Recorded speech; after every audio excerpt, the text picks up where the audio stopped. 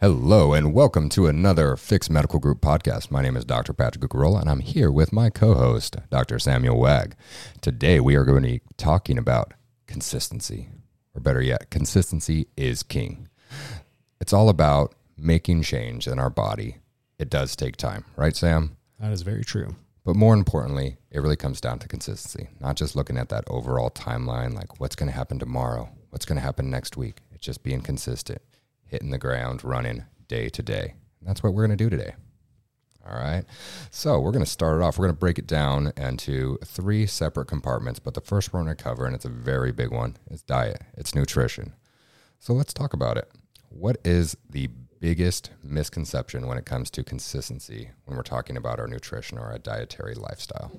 Thanks, Pat. I think the biggest misconception that we see a lot, or we hear, in the media, is people look at nutrition as really being calories in, calories out. I remember even in school having a professor say, it's simple. If you want to lose weight, it's just less calories. Mind you, he did not teach a nutrition class. But that is, I think, what a lot of people think. If we want to weigh less, we just need to take in less calories. And at the end of the day, that's not true. If it was true, all these diet foods and low fat and low calorie snacks that we see, we probably wouldn't be seeing as many people struggling with their health and their body image as much. But no, it's not all about those calories. Right. It'd be much easier if that was the case, because then we can just count. And then the calories themselves, meaning what they're made up of, wouldn't matter so much. But I'm going to give a simple example of why this isn't true. If we take something like fat, which is very villainized, because especially when we talk about calories in, calories out, fat is the most nutrient dense macro, meaning it has the most calories. So it's easy to point to that one and say, we don't need to have as much fat, or we don't want to have as much fat because you wouldn't be able to take in as much. However, fat is really, really important in our body, and our body has a lot of processes that require this fat. All of the cells in our body are made of fat. A huge percentage of our brain is made of fat, and all the cholesterol in our body is made of fat. And we need that cholesterol to produce our hormones and a lot of things that keep us going. So you can think that, or picture it this way, that your body has an overhead of fat, meaning like an essential amount that it needs to hit all the time consistently for you to continue to function. And we hear this a lot when someone says, I can't lose these last 5 to 10 pounds. Or maybe you've heard a friend say that. Well, if they're really taking in a lot less calories, and especially they're cutting out fat, your body has to hold on to what it has. So imagine losing your job. You're going to hold on to the money that you have because you have overhead that you need to cover. You're still going to have to pay your rent, your electric, gas, phone bills, whatever it is. You can't get rid of those things. So you're going to hold on to what you have. If you cut your body off from fat, it's going to do the same thing. So this is where the calories in, calories out, it really falls apart. And you're not going to see those changes by either carb starving yourself, getting rid of fat, or just going on a very low caloric diet, because your body's ability to burn calories is going to start to drop down and normalize too. 100%. I think it was in like 1950. It was Dr. Ansel Keys did this big study on fat. And we can just say it went viral, and he had no control over it because he was trying to say, you guys are misinterpreting the data. And he was talking about how sugar and all these other things are actually leading to these high cholesterol. But it had already blown up, and it was hitting newspapers and doing all this. And it really started this revolution of the low-fat diet. And that's, 70 years ago? And we're still fighting it today. So we really need to educate the whole population. We're still seeing patients every day that are scared to death of fat, and they should be scared to death of bad fat, but the good fat is what we actually need to function. Yeah, and that's a good point to bring up. We're talking about good fats, and what does that mean? Your good oils, your avocado oil, extra virgin olive oil, avocado itself, healthy fats, the fats that we find in our pasture-raised meats, things like that. We're not talking about fried food or all those other negative fats. Those are going to be unhealthy for us, so we'll be clear on that one. Yes, we need to kind of break them down each. Well, I guess when it comes to consistency, I think consistency could mean so many things, but really understanding what that timeline is, like how long do you actually have to be consistent to see those results that we want? So when it comes to seeing, we'll talk a lot about dropping weight, but overall, we're talking about making changes in our body. Say that you're consistent on a diet. And for the context of this conversation, what Pat and I usually refer to as a healthy diet without knowing you as an individual is going to be pretty much low to no added sugar. We want to avoid most processed foods and pretty much cut all of those out. And then we want to have a lot of lean protein and vegetables with every meal. Plus the good fat. Plus good fat. Yes, correct. So if that's what we're taking in, we could expect that in a week of being consistent with that, you could probably drop a pound. And that's kind of where we want to be if we're looking for a long, sustained change. I'm not saying you couldn't drop fat a lot faster. And if we do calorie restrict ourselves, in a week or 2 weeks, you could see a big drop. And we see this with like professional fighters, right? Cutting before a fight or something like that. We can make drastic changes in our weight with our hydration and how much we take in. What we're talking about are long-term like consistency. So in 1 week, we could expect to drop probably a pound. Some of the first changes, though, that you're going to see, and maybe within that week, you might not drop a pound, but you could expect to feel like your skin is looking a little bit better. You might be sleeping a little bit better and definitely having better digestion if you've cut out a lot of negative things.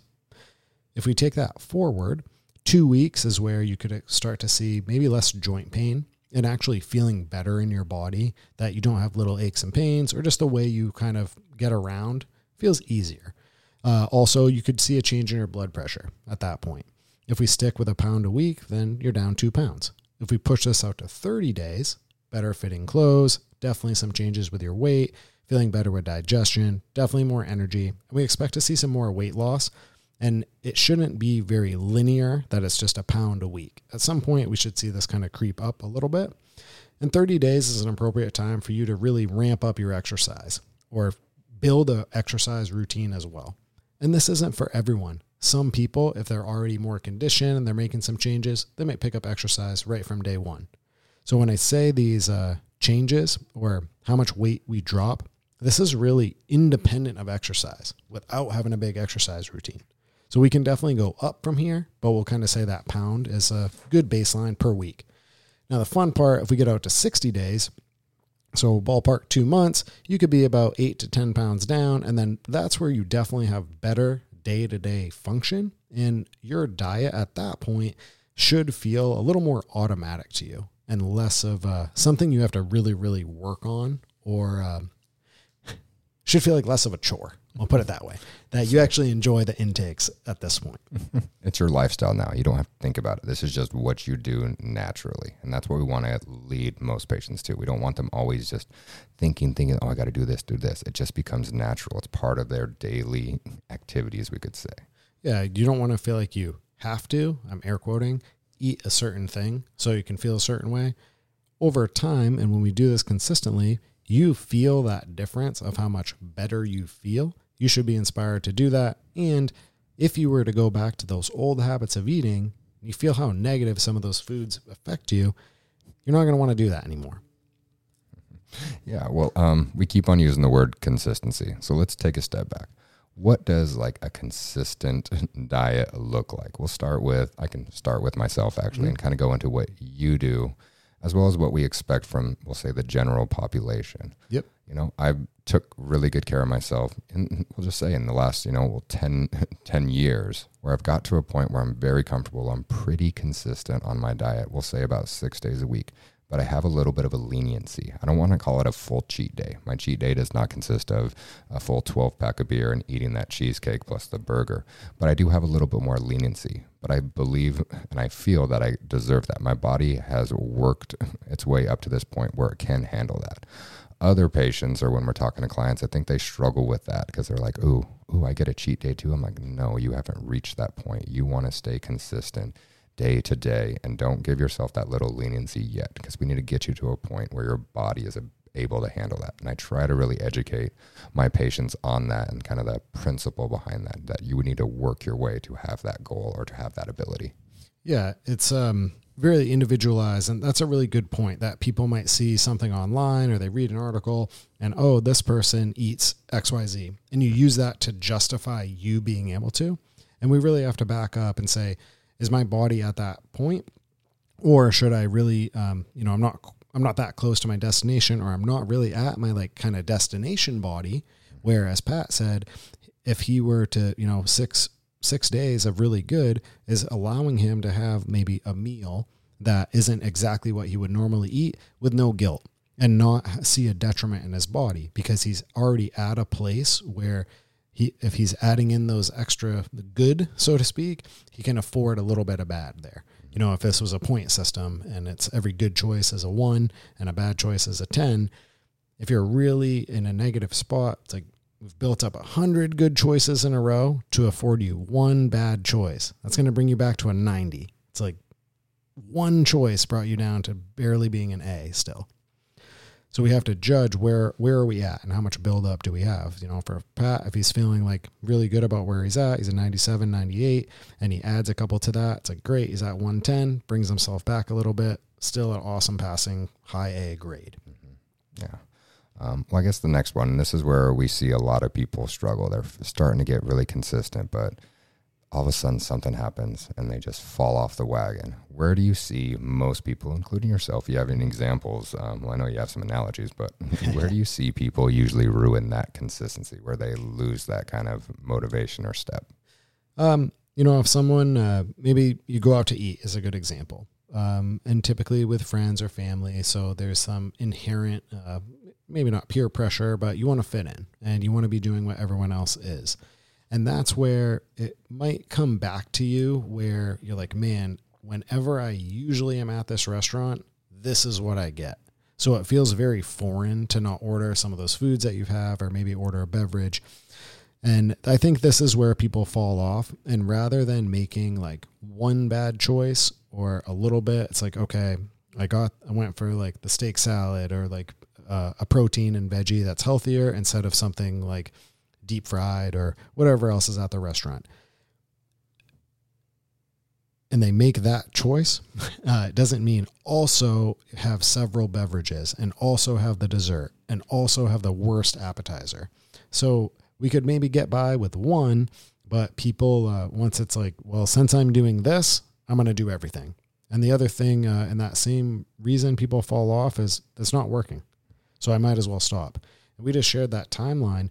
You know, a lot of people, I think they expect that 8 to 10 pounds really quick. And that might take up to 60 days for you.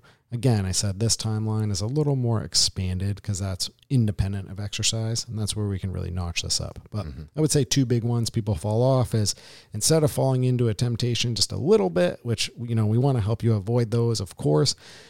But it's kind of like make the best worst decision instead of going all for it. It's like if you slipped up a little bit, that's going to be a lot easier to mitigate rather than fully committing to eating really bad since you made one poor decision.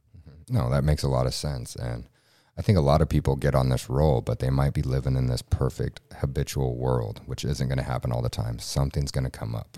You know, there's choices in life. There's events. There's another birthday party. I got to go to this wedding, or I'm going on a vacation. But we see people all the time where they'll mention this. I'm like, oh, I don't know if I can do this. I got to go to this wedding, and then I'm going on a trip with my family in 2 months. I'm like, well, we're 2 months away from that. You're telling me you can't plan for that? And so it's being aware and making sure it's like a part of your schedule so nothing surprises you. Even just going out to dinner with your friends, if you know you're going to do that in 2 days, you can go online. Menus are everywhere. You can pre-plan it so you're not just sitting there staring at this menu and going straight for the fried food. You've actually thought it through, and it just becomes, I guess, more natural. You're actually thinking through things instead of just going about it, and that's where you can just make a slip and then you continue to fall down. Yeah, it's always easy to just carry out a plan, then be reactionary in the moment. So, and we'll touch on this more, but this pre-planning is really key. Amen. Well, I think we talked enough about diet, but let's break it down to the next big thing. We talk about this a lot when it comes down to how important sleep is. It affects so much of our life in the negative or in the positive way. Depends on how you utilize that, because it has so many benefits. But a lot of people just they're struggling with sleep. They don't, they know that they need it, but they can get through it because we have these things called coffee and energy drinks. But a lot of people just kind of wait until that weekend to really kind of catch up. They're like, oh, just go through Monday through Friday, grind away, and then, okay, I'm going to sleep in on Saturday and Sunday and just try to catch up. Does that actually work, Sam? As much as it feels like it does, we can't really catch up, so to speak, on our sleep because the damage is done in each moment. Each day that we're underslept, you've already kind of done the damage in that that time. We missed out on repairing our body. We missed out on digestion, on cleaning things out, on internal repairs, on making better connections when it comes to learning. So we can't really catch up in that sense. Does it feel good sometimes to have that longer day's sleep after you've had a couple short ones? Yes, but we're not truly catching up. I'm air quoting here. So that's why it's really important to push to be consistently getting that amount of sleep that we can. Well, I should say. Supposed to. Well, what are some things that you can actually do to make it consistent or to get that consistent, good, high quality sleep? I see a big thing that we miss out on is people giving themselves enough time to get the amount of sleep that they need.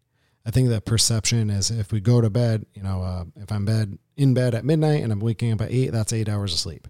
But that's not true.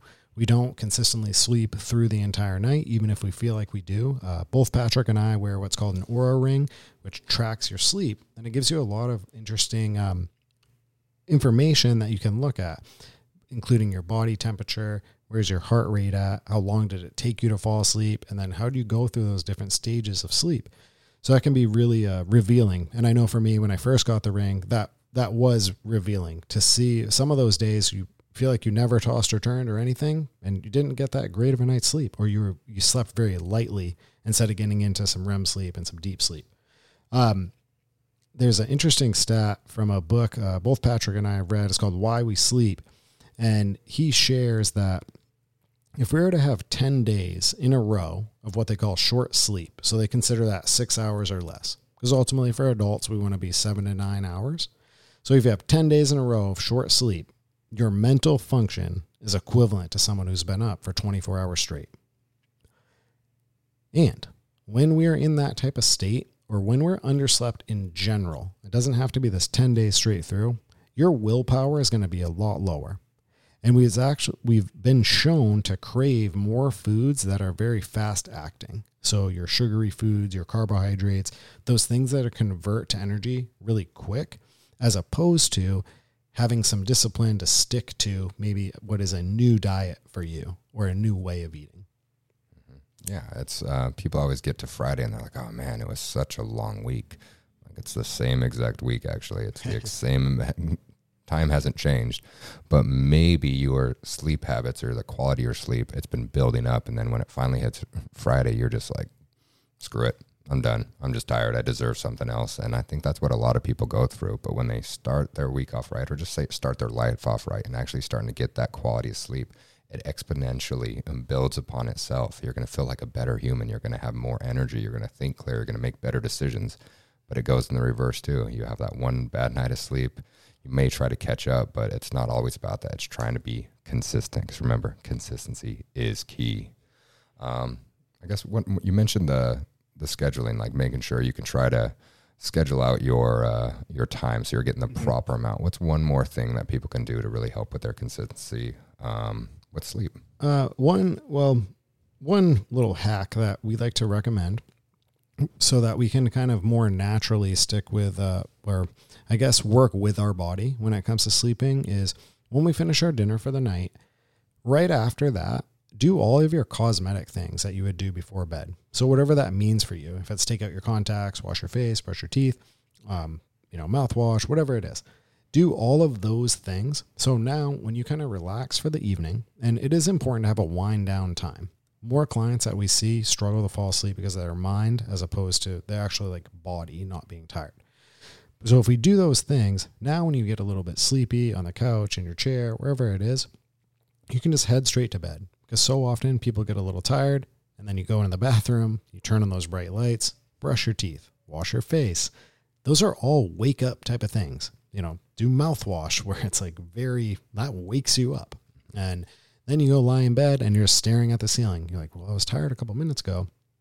So that's one way where we can more naturally kind of harness your body's kind of wind down and take advantage of those hormones that are being released and go right to bed instead of kind of re-waking yourself up. The other one is if you find yourself being one of those people where you're like, yep, that's me. My mind is always racing. Very simply, taking a piece of paper, keeping a journal by your bed, however you want to do this, but maybe writing out a couple of things that you're going to do tomorrow or that they're already planned. Because when you do that, it's proving to your brain that, hey, Patrick knows about this tomorrow and he already has a plan. I can rest. I don't need to try to figure this out consistently. And I don't need to keep reminding him, hey, don't forget about that meeting tomorrow. Don't forget about this. Don't forget to pack your bag. Don't forget to do this. And if you have that written out as a simple checklist and you kind of let it out of your mind, that's going to really help you stop continuing to like ruminate or process those things. Yeah, you're taking out surprises because no one's ever been surprised and said, I need to go to bed, right? Surprise wakes you up. So if you're pre-gaming or pre-planning everything, you're a little bit more less anxious, which is a good thing for sleep. Totally. All right. I love this next topic because people focus on exercise so much, but we just mentioned diet. We just mentioned sleep, and all these components really work together because if you just have one, you're not going to get those results. As you mentioned with that diet study that you were talking about in the beginning. Yeah. When you combine it with this exercise and then you combine it with good quality sleep, you're going to get even better results on that timeline that you reckoned. So let's talk about it. What can we expect when it comes to, I guess, the results or like expectations with your fitness or your exercise routine when it comes to consistency? Yeah. Let's kind of break down, just like we did with a diet, what's realistic. So with a workout, if we're being really consistent, you could expect to gain about 1 to 2 pounds of muscle in a month. And you're going to see strength changes faster than that. You probably feel better faster than that, but that's realistically where we're going to be putting on the muscle. On the same, or I should say on the other side of that, is our muscle can be lost in about 2 to 3 weeks as well. So if you're consistent for a month, but then we take a month off from the gym, you're basically back to your baseline. You're back to zero there. Mm-hmm. Yeah, exactly. Well, I guess what can people, let's slow it down real quick. What do people usually do similar to their diet? Where do you see people fall off on their consistency with those exercise or fitness routines? Similar to the diet where it's, hey, I worked out today. I earned this piece of cake. Mm-hmm. And it's not the one workout in, bad food out. Like we said with a Patrick example, multiple good decisions to allow for one bad one, but also depending on where we're at. So when it comes to the workout itself, ask that again. Sorry. Yeah, where do people fall off? Where are they falling off? When it comes to the workout, what I think is typically people have a good intention of, I'm going to go to the gym XYZ days. But then when it gets to the end of the day, they're like, oh man, I was tired or this came up. So I think people mostly fall off by not having a plan that they can hold themselves accountable to. What we recommend all our clients when we coach them is on the weekend, so on your Sunday, look ahead at your week and figure out where your nutrition and where your workouts are coming from. If you put that in your calendar, like for Patrick and I, we have a schedule of treating patients. If that's on my calendar, that my workout is the very end, at the end of my treatment day, then mentally when I'm looking at my day, I'm done when I'm done my workout, not when I'm done my last patient and then making a choice. Should I go work out now or should I go home? And that's when that little voice in your head is like, oh, Sam, you worked pretty hard today. You don't need to push it at the gym. It's like you've already sweat, whatever it is. Everyone has that different voice that's speaking to you, maybe giving you the reason of not to do it, right? But if that's in your schedule, you're like, I'm not done until that's done. But also making sure you make the time for it. Because you might look at your schedule and realize like, oh, I forgot I had that meeting before work, and then I have this after, and then we're going to dinner. If you're not going to make it that day, maybe you need to rearrange the days a little bit, or you need to choose a different workout. And we'll talk about, different workouts for different people and how we can make that work. Yeah, well, I guess let's just lead right into that. People do try to schedule things out or they make excuses because they just don't know what to do. What do you believe is the best form of exercise for just staying consistent? That's a great question. It really depends on what our goals are, but I believe in having some variety. When it comes to longevity, strength training has a ton of research to show how important it is for our bone health, for producing our hormones, and keep our body moving in the right direction. If you don't use it, you lose it. That's very true. So I think strength training has to be a component for everyone. And then we have to do some type of cardiovascular activity as well. So whether that is some type of high intensity interval training, personally, that's something I lean towards a little bit more because I like the efficiency of it, and I prefer kind of the high intensity. I think that's probably your strongest like stress reliever to really push the body and get the blood pumping. It's hard to be worried or nervous about other stuff, and especially if you do hard cardiovascular activity, it is not when you finish that, you're not naturally thinking about eating bad food. Typically, you're craving water, and that's about it. So from a mindset, I think that builds in better. But everyone's going to be a little different. That cardiovascular activity might be biking. It might be, doing some runs on the stairs, or you might choose to do some longer kind of distance style running as well. But I think that should be spread out and mixed in with these other activities. It's not your only form. So to kind of bring that all back to one short answer, we want to have some variety, but we also want it to be something that's fun for you, that you look forward to. If you're dreading all the activities, that's going to be difficult, and we might need to work into this. So don't go from kind of 0 to 60 on the workouts. If we haven't been doing something consistently, don't expect to pick up that, new episode of Men's Health and whoever is on the cover, that's like that A-list actor who just stuck on a role and they added all this muscle, and think that that is the exact workout you should do, because they didn't start from exactly where you are and to jump into that. It's been a process. Yeah. I mean, you look at all those different marketing or ads for whatever different special type workout that guarantee to get it. If you look at it really, all of them say, do this day, do this day, do this. They might be different varieties, as you were talking about, doing more resistance training. But the main component of it is it's consistent. Right. And they do. A lot of them say you're guaranteed to get results. There's going to be differing results from each one of them, but all of them have one key component. They're consistent. If you're doing that, you will see some type of result. Just get it into the routine. You don't have to focus on what's the best workout for me right now. You can hopefully identify that somehow, some way, but the biggest thing is just do it. Yeah, we kind of, or I at least say this to clients a lot. If we're struggling to get a workout in, or maybe they have a lot of days that kind of fit that example of I said of, early to late in the day, they're very busy, and fitting in going to the gym physically is going to be tough. You can be really efficient in 10 minutes. And if you don't believe me, just run at a moderate pace for 10 minutes. Like for most people, that's going to be a considerable workout. You can choose 2 exercises, whether maybe jumping jacks and push-ups.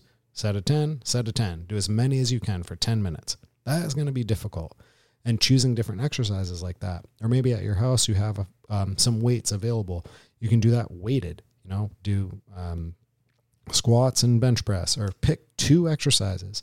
But push yourself for those 10 minutes. I guarantee that is going to help you feel a lot better. And maybe this is a better answer to Patrick's question about like where do people fall off. This isn't an inherent built-in excuse of, well, I couldn't make it to the gym for an hour, so like why even go? And I promise you that 10 minutes of exercise, although you didn't burn as many calories as you would over a longer duration of time, we can still burn a significant amount, number one, in a short period of time. Number two, you're still making sure that you release the right hormones. So we're still stimulating that hormonal release that's going to help us in making the changes that we're trying to. You're going to guarantee that you exhausted your body to some degree so that you can sleep. So it's really helping perpetuate a lot of the positive effects and kind of this positive feedback loop. So don't negate that 5 to 10 minutes of really pushing yourself and discount that, because it can make a really, really big difference in the big picture. 100%. And that's a great transition. Like what happens, not just with exercise, but all 3 components that we're talking about. Like what happens if you miss a day? You were talking about some ways that you can navigate around some barriers, but what actually if you just miss a day or you do have that cheat day? Yeah. So when it comes to forming habits, if we do have like a little mishap, that's okay. It's not going to completely derail you from forming a new habit. But what we would really encourage clients to do is identify those patterns. So if you're, for example, you're doing great through the week, and then it comes to Friday and it's a happy hour with your close friends that you always go to. And you're like, you know what, I was doing pretty good. I was okay with not drinking, but those fries hit the table and my hand just instinctively reached out. And then after a couple, I was like, well, this isn't so bad, kept going. And that leads into what we said. Instead of one bad choice, it's like we really went full bore. So we want to identify things like that and try to create a habit around it. So in that example, it's like, okay, maybe before you go out with your friends, I want you to do a little bit of exercise. We're going to have some veggies before you go, so we're already full. Or maybe you potentially fully eat before you go. And then you're just meeting up with your friends. Because at the end of the day, that's what you're going there to do anyways, is enjoy the time with the people that you want to be around. But to kind of bring that back, identifying patterns and then create a new strategy. Instead of every single time I get to this, you're just using your willpower. It's like we need to make a strategy to make it easier. That's great, Sam. Well, I guess we're talking about consistency. How long do you actually have to be consistent to just make it a part of your lifestyle, to make it where it's just normal? This is just who you are.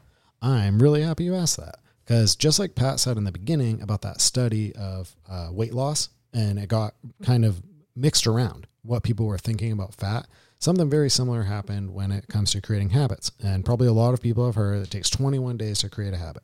And this actually came from Maxwell Maltz. He was a surgeon before he was an author. And he just made an observation that when they did some surgeries where people maybe had a limb removed, such as an arm, a leg, that it took about 21 days for them to not experience what we call phantom limb syndrome. So still thinking of having that appendage there. And that's all he said. It took as little or 21 days was our baseline. Let's put it that way. But that got shortened down to be, it takes 21 days to form a habit. And then everyone else that does motivation or any type of goal setting really took to that. However, in more recent research, it's a lot more like 2 months, or they say about 66 days to be exact, where something goes from a conscious thought to make this a routine to being more automatic. I use this example with clients when we talk about sugar. If someone eats sugar all the time, Patrick and I are very low sugar intake. If I meet someone who eats sugar all the time, and by that I mean like multiple cans of soda in a day, no consideration for not having it in any of their foods, as far as like it's in their ketchup, it's in every single thing. If I take that away from them, I'm like, hey, as your healthcare provider, sugar's really bad for you. I don't want you to eat that. Day one, they're going to feel terrible.